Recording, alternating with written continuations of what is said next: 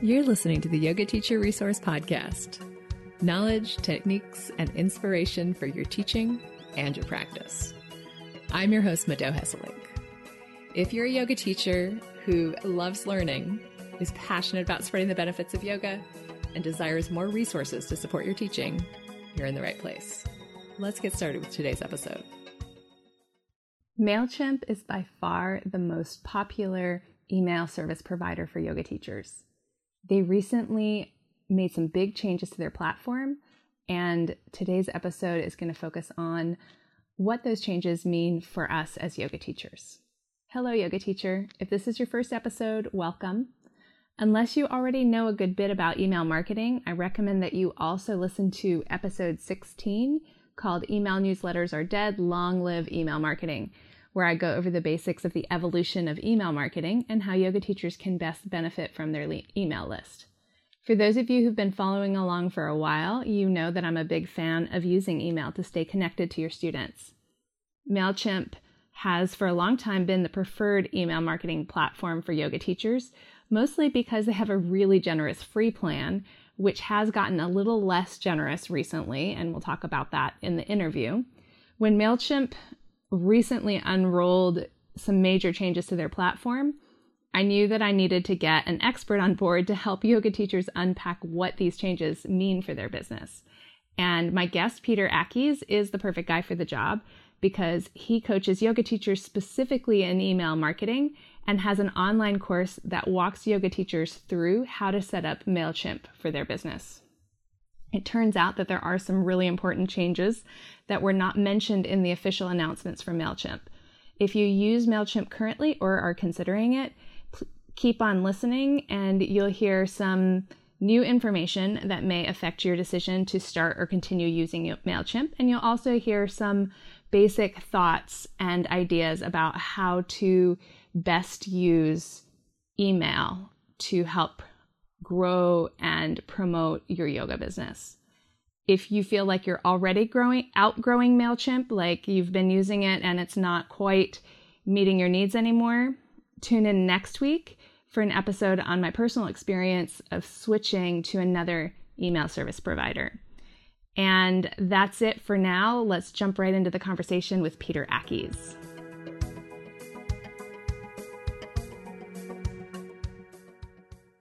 About a year ago, I did a podcast episode about email newsletters, basically talking about how they are a thing of the past, but that email marketing is very present and current and powerful. For my listeners who haven't listened to that episode, since I did it almost a year ago, let's start with a little overview, a brief overview of email marketing and how we used to do it and why that isn't effective anymore. Yeah, that's such a good point and a great place to start as well. I think when a lot of people think about email marketing, they do think about this idea of a newsletter, which is an email that is about, I always say it's about like 12 different topics, right? Like I got a new cat and I did some new yoga teacher training. I've got a new workshop. Oh, I wrote this blog post. Go check all these things out. And so it's one email about a lot of different topics. And what we see is that nobody likes getting those emails. People don't really click on all of the links that you include on an email like that. You know, people don't read that blog post and all these other things because it's just too much at the same time.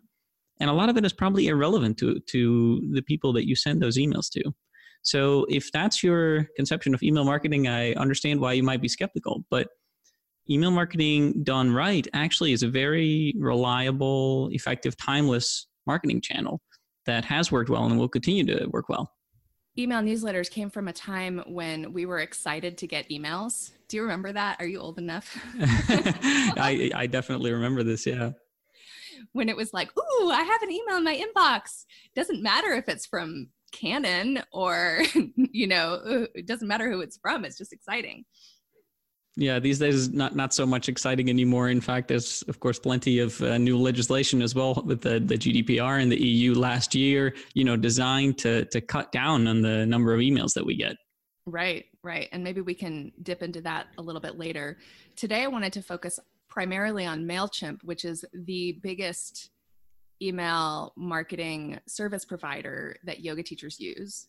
And I think the reason that so many people use it is that it has had the most generous free plan. They just recently changed their service, but in the past, at least, you had, I think, 2,000 free subscribers, and many yoga teachers never reach that number. So they never have to pay for it. And the drawback to that was that you didn't get support. So you had to really be able to dig through their documentation and be kind of tech savvy to be able to do that. But as long as you were able to do that, you could have your email marketing virtually free. So tell me a little bit about your experience with MailChimp, and do you still recommend it for yoga teachers? Yeah, that's a good question. This is going to be a qualified answer, not a straight yes or no. Because when you and I were first talking about the MailChimp changes, I'd gotten an email from the founder or the CEO of MailChimp, I forget, and he made the changes to MailChimp sound very positive. Understandable. If you're in charge of a product, you're going to make any changes that you make to that product appear in the best light. And so I thought, these are good changes, because they said, listen, MailChimp is not only going to be about email marketing anymore. Now you can do some other things as well. For example, you can schedule social media posts in MailChimp. So MailChimp will post to your Instagram if you like, and you can add content to MailChimp once and send it to your email list, and also have MailChimp automatically post it to your social channels, and that will save you time. That sounds great. So I thought that this could be a good change. But then when I dug into the changes a little bit more, there's definitely some really unfortunate changes that they made, especially for yoga teachers who are using MailChimp. Because like you said, most yoga teachers are not extremely heavy users of MailChimp. There's not that many yoga teachers around that have 15,000 people on their email list and will happily pay, I don't know, $100, $200 a month, because they're clearly making that money back from MailChimp. This is just not a very common scenario. And what they did is they actually restricted the free MailChimp tier by quite a bit. And so one of the things, for example, that you can no longer do if you have a free MailChimp account is to send an onboarding welcome series. Yeah, you can send one automated welcome email now, but not a series of emails. And an onboarding sequence is one of the key parts of a good email marketing strategy. If someone goes to your website, signs up for your freebie, or even if you meet someone face-to-face, like after yoga class, and you're like, hey, would you like to join my email list so you can hear more from me and so that I can teach you some things? And someone says yes, it's nice when you then add them to your list if they automatically get some emails where you introduce yourself and you tell them how you can help you and you try to start a conversation. And so a great way to do that is to set up an automated sequence, because you set it up once, it saves you a lot of time. But unfortunately, now you're going to have to start paying for this. Wow, I did not realize that. And just to back up and give a little background for listeners who maybe don't have an email list yet and aren't quite familiar with all these terms, you definitely want to send a welcome email every time that somebody signs up for your email list. You want them to feel comfortable and realize, yes, it worked. So that's a given. But many people, and a very effective strategy, as Peter was just saying, is that you also want to send out an automatic series of emails that helps to develop a relationship with them and helps them get used to hearing from you regularly. And this is something that I think, Peter, you probably teach this. You have a course for specifically yoga teachers and email marketing. It's important to email your list regularly, because if you don't, then people are just going to forget that they signed up. And if they're not used to hearing from you, and then you have this big thing happening and you really want to pitch people, you really want to maybe sell a retreat or something, then all of a sudden you email them and they're like, who are you? And they might unsubscribe from your list, which is fine if they don't want to hear from you. But you reduce the chances of that happening by sending this onboarding series and then continuing to send regular emails. Yeah, in the end, email marketing is about building and continuing to build relationships with your students. So it's just like you're saying, if you would like to sell your classes, workshops, retreats, whatever, yoga events, or maybe you sell products, right? If you want to sell something to people, they have to like you first, and they have to see you as an authority or as someone who knows what they're talking about first. And just like you're saying, if you get someone on your email list in some way and then there's months of silence, I mean, that's not a great way to get people to be excited to buy from you. So of course, you can manually still on the free plan of MailChimp email people regularly, right? That part of the strategy really works. But there's some of the more advanced things, like sending people that series of welcome emails, which is so helpful to start building that connection, and saves you a lot of time versus manually emailing everybody who joins your list, right? So it's really unfortunate in that case. But yeah, what you're talking about is definitely the right long-term strategy for building an email list. Over time, if you email your list regularly, you're going to build up some really wonderful, valuable content, but you don't want to keep emailing the same people things that you've already emailed them. However, you could add the best pieces, the best content that you've already emailed to your list. You can add that to your, I've heard it called a nurture sequence or a nourishing sequence, to that initial email sequence. And so then you're continuing to get value out of a piece of content that you created a long time ago. And you use it to develop that relationship, like Peter was saying, but you don't have to keep creating fresh new content. You can get more use out of the content you've already created. Yeah, it's kind of like if you write blog posts for your websites, right? You would like people to check out your sort of your best blog posts first, not your most recent one. So a lot of people will do something like my featured articles or something like that, right? Or highlight some articles. And that's kind of what you want to do with your email list as well. And automating it this way is a great way of doing that. If you've ever gotten on my email list, then one of the emails in my automated intro sequence is a list of some recommended podcast episodes. Oh, I like that. Yeah. And another thing I wanted to touch on in this sort of same vein is a lot of yoga teachers teach drop-in yoga classes. And so what happens is that there's a lot of seasonal fluctuations, people come and go, and we're always wondering, how do I get people to be more regular? How do I get people to be more consistent with coming to my classes? Well, what happens is that people live lives, and those lives are filled with distractions, and things happen. They go on vacation, they get sick, and anytime a routine is interrupted, then it requires a conscious effort to get back into that routine. It doesn't just happen.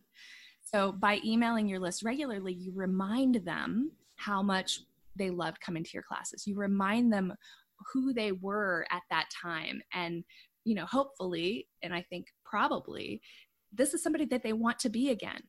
People like how they feel after yoga. They like how they feel when they attend classes regularly. But it's really easy for them to get distracted and to just forget. So to be the yoga teacher who does reach out to them regularly, that sets you apart. Most yoga teachers won't do that.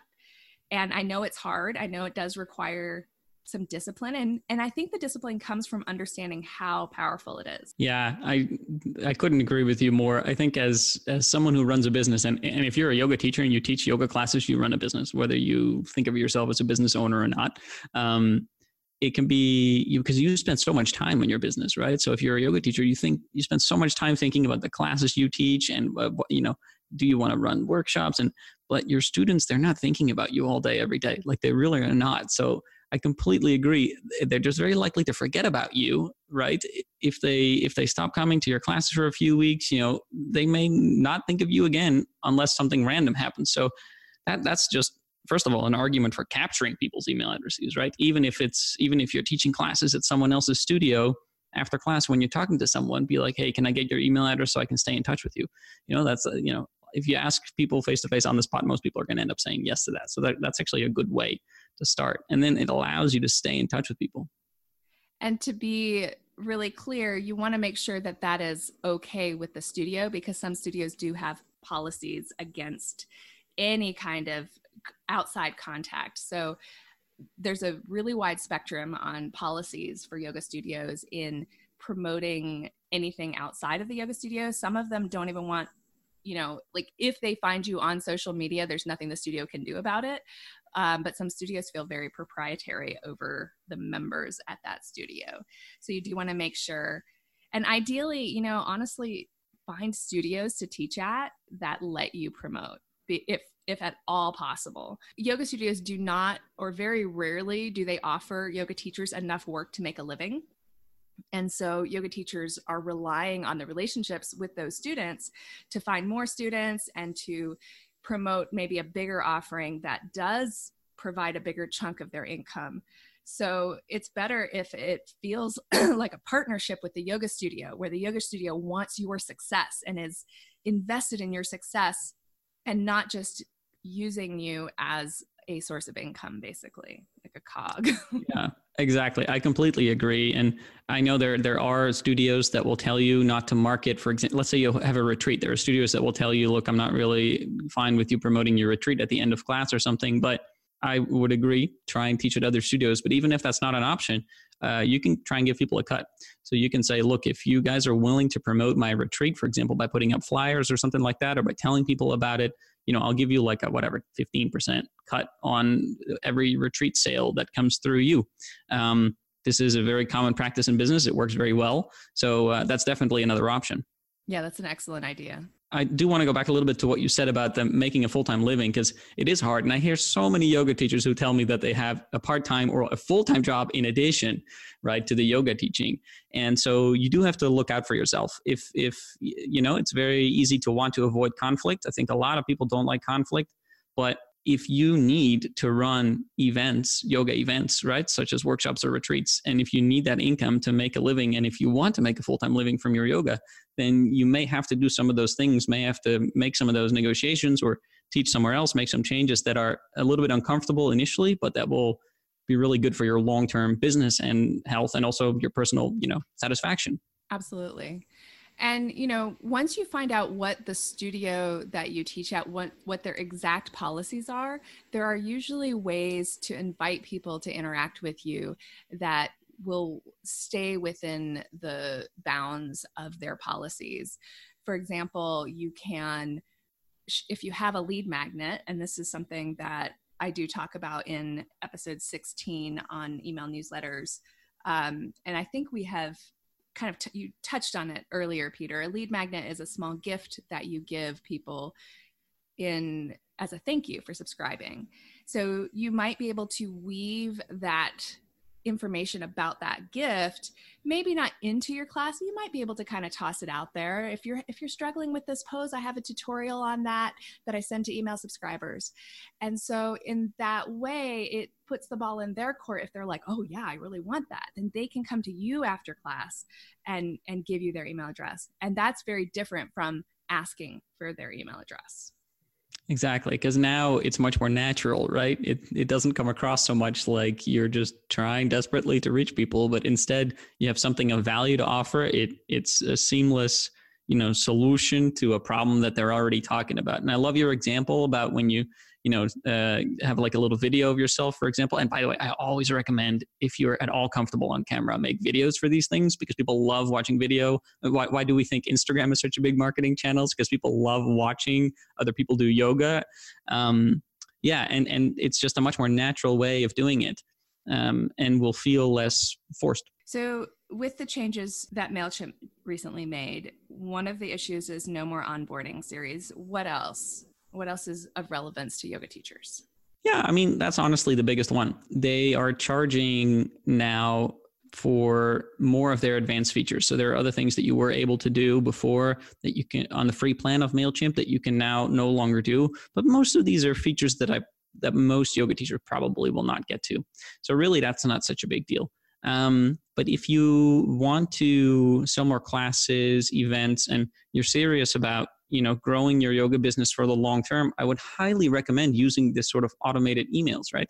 And so that is going to put you in a paid tier of MailChimp. And I think we're talking about like $15 a month or something like that, which is not a huge expense, to be fair. And there are more expensive email service providers. I personally use ConvertKit, big fan of ConvertKit, but that costs $29 a month just to use it at all. It's very worth it. I mean, this cost is trivial if you make use of email marketing for the long term and you really grow your list and you start selling things, then it will pay for itself many, many times over.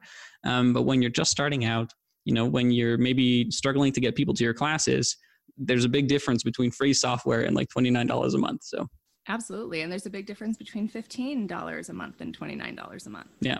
I actually switched from MailChimp to ConvertKit in March myself. Mm-hmm. And I have already recorded a podcast episode that I think I'm going to release right after this one with you, mm-hmm. about that switch and what I learned from doing it and who I recommend ConvertKit for versus MailChimp based on my experience. One other change that MailChimp is making that I think might be relative relevant to at least some yoga teachers is the difference in who they're counting in that 2,000 people. In the past, once somebody unsubscribed from your email list, they don't count anymore.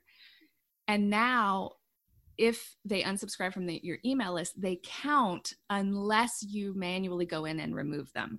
So this just adds a little extra step for yoga teachers if you're getting close to that 2,000 limit, which I really hope you are.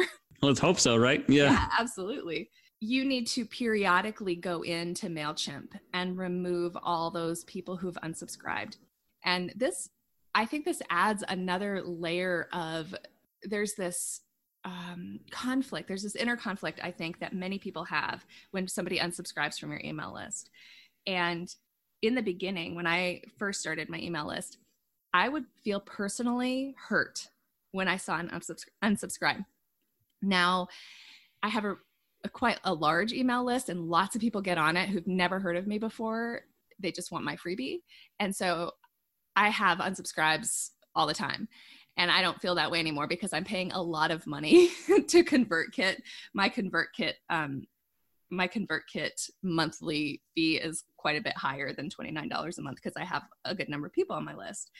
And I now have gotten to the point where I feel, yay, thank you for unsubscribing so I don't have to pay for you if you're not interested in hearing from me. But that has been a long journey. And I think that if you know that even people who unsubscribe from your list are still counting, you're still having to not exactly pay for them, but they're counting towards your 2,000 if you're determined that you don't want to pay $15 a month.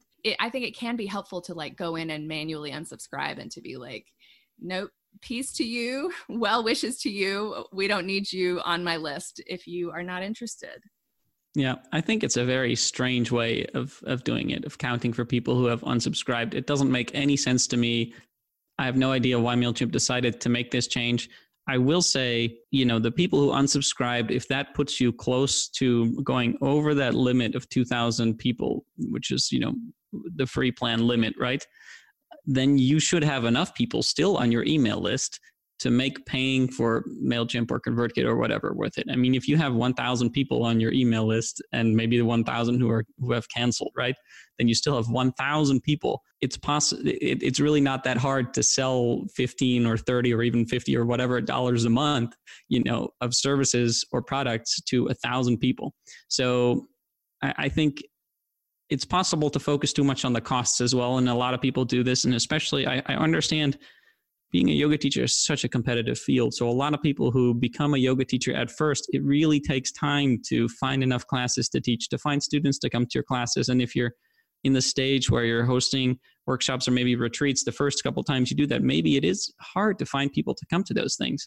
So maybe in the beginning, you have a little bit of that mindset where you're thinking, you need to be really protective and, not have too many costs because your revenue is not so high. But once you're at that point where you have a lot of attention from people, I think it makes more sense to think about how can I increase my revenue and not worry as much about all the costs and think a little bit more business wise, right? Costs are there because they're investments. If you have a free email list, then you don't have any incentive to email your students regularly. You're not like, I've already paid for this, I need to use it. Versus if you're paying for it, then you're like, well, I really need to get my value out of it.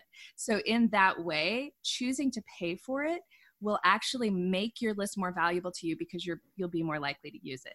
At $15 a month, let's say if you are teaching at a studio and you get $5 a person, if 3 people per month come to class, you've paid for your email list. I agree. The math is really very positive. I love your suggestion of, if you pay for something, you're more likely to use it. It reminds me, in college, I took a seminar on behavioral economics. And one of the things that we did is we reviewed this paper of a study where they looked at gym memberships.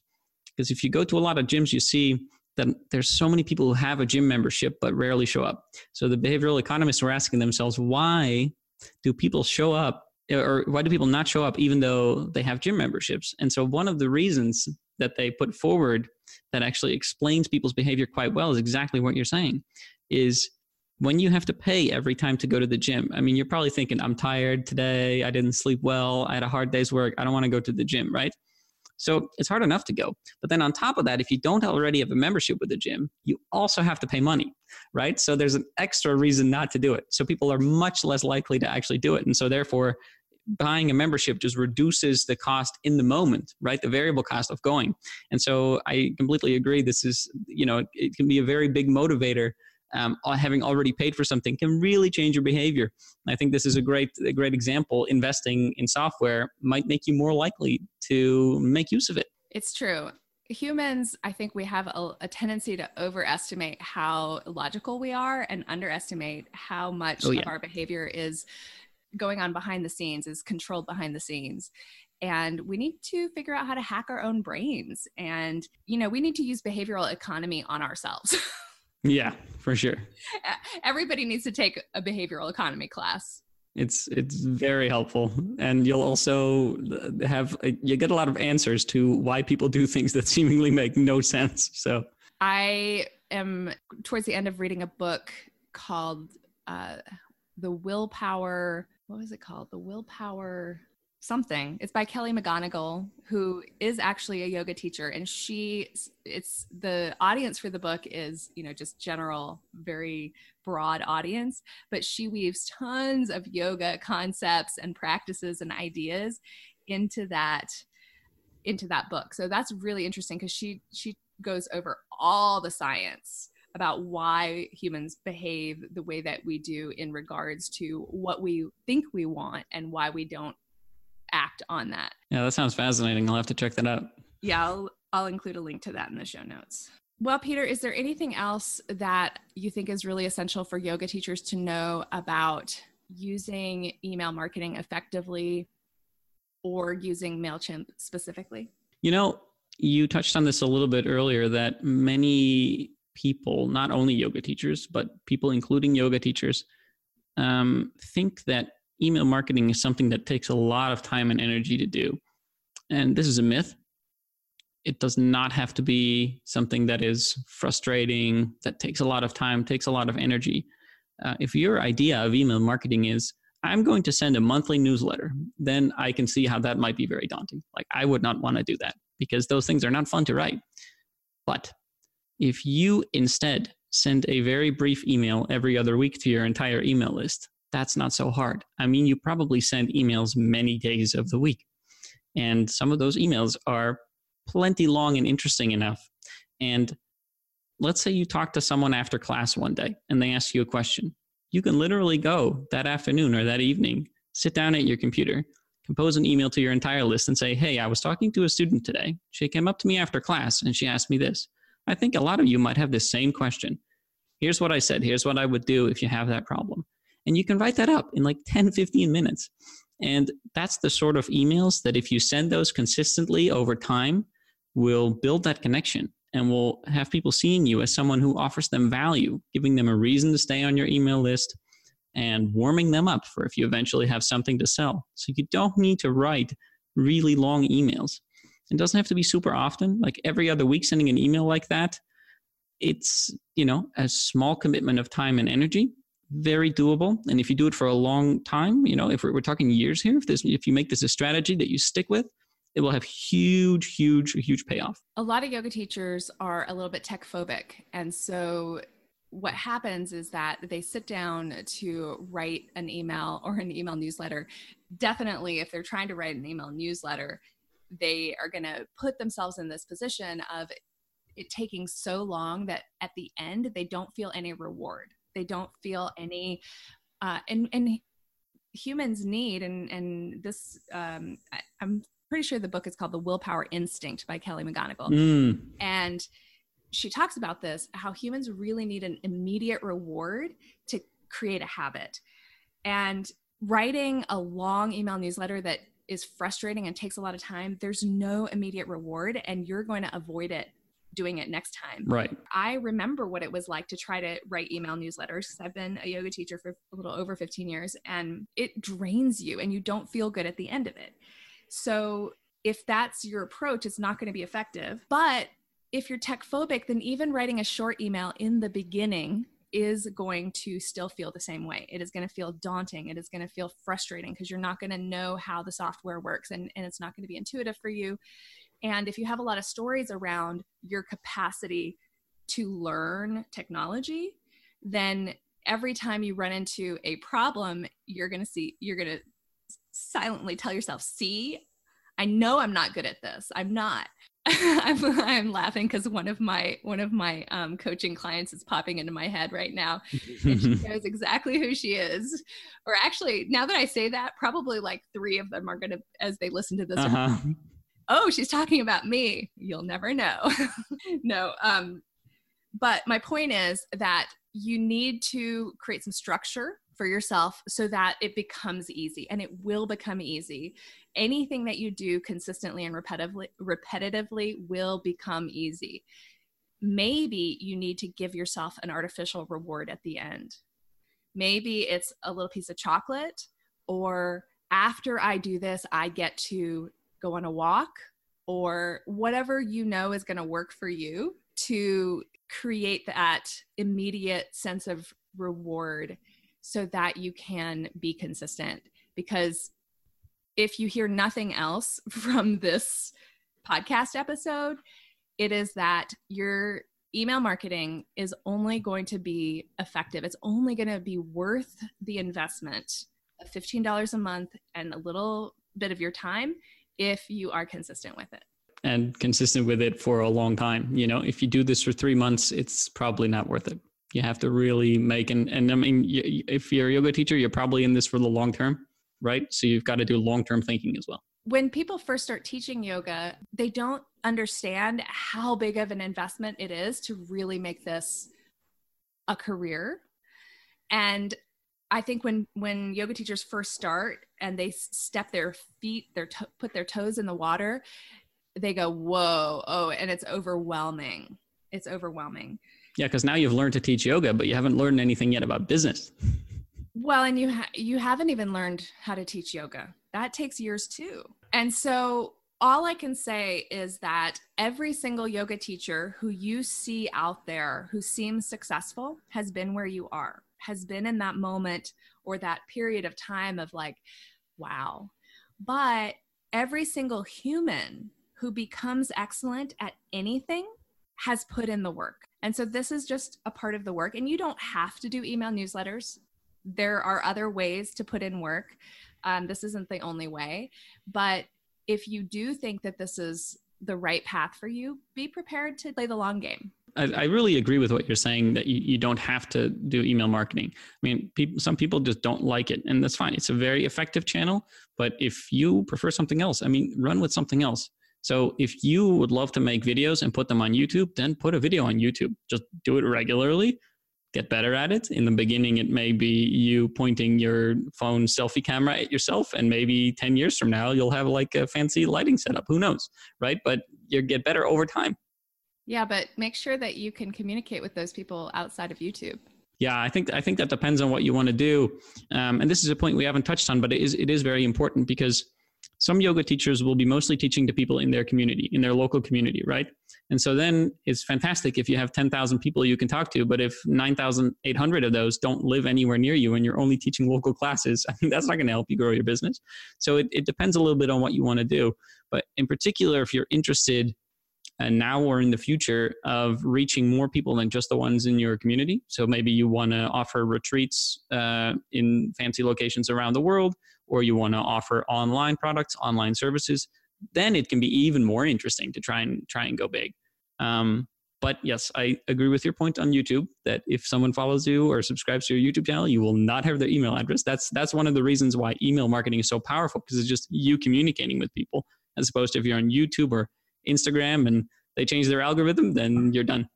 Right. And Instagram has recently just changed their algorithm. And I've noticed a decrease in the effectiveness of using hashtags, for example. Yeah. And that's, unfortunately, there's something you're just going to have to deal with. But that's why with email marketing, nobody is going to stand in between you and reaching your people. Right. And I would just say, if you're choosing not to do email marketing, make it a conscious choice.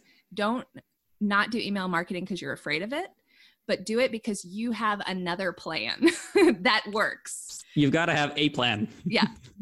Well, Peter, this was really interesting. And enjoyable. Thank you so much. Do you want to tell my listeners a little bit about your course for yoga teachers? Yeah, definitely. So my course is actually called Email Marketing for Yoga Teachers, Build Your Following and Sell Events. And so I made this course precisely to help yoga teachers get started with email marketing, learn the philosophy behind it, learn how the technology works, learn which emails to send and when, how to sell using email marketing, because in the end, that's often the goal, how to build relationships. So I made that course. And the easiest way for people to get a sense of what it's like is actually to download a free roadmap that I have, which essentially mirrors the steps of the course, except this roadmap is free. And that's over at peterakis.net/roadmap. So I would encourage people to start there, check that out. And if they like that, they can move on and check out the full course. Great. And we will include a link in the show notes for sure. Great. Thanks so much, Peter. Yeah, thank you.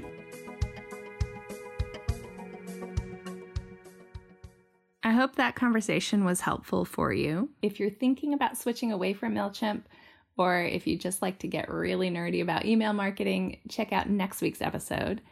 Earlier this year, I noticed that there were some features missing from MailChimp that were really important to me, and I decided to switch to a different email service provider in the beginning of March. While the actual switch was relatively easy, I also learned some lessons the hard way, and I'd love to save you time and effort if you can learn from my mistakes. So please come back next week to hear why I switched and what I wish I had done differently. That is all for today. I'm going to keep this short and sweet, but as always, I want to leave you with a reminder to make time for your personal practice.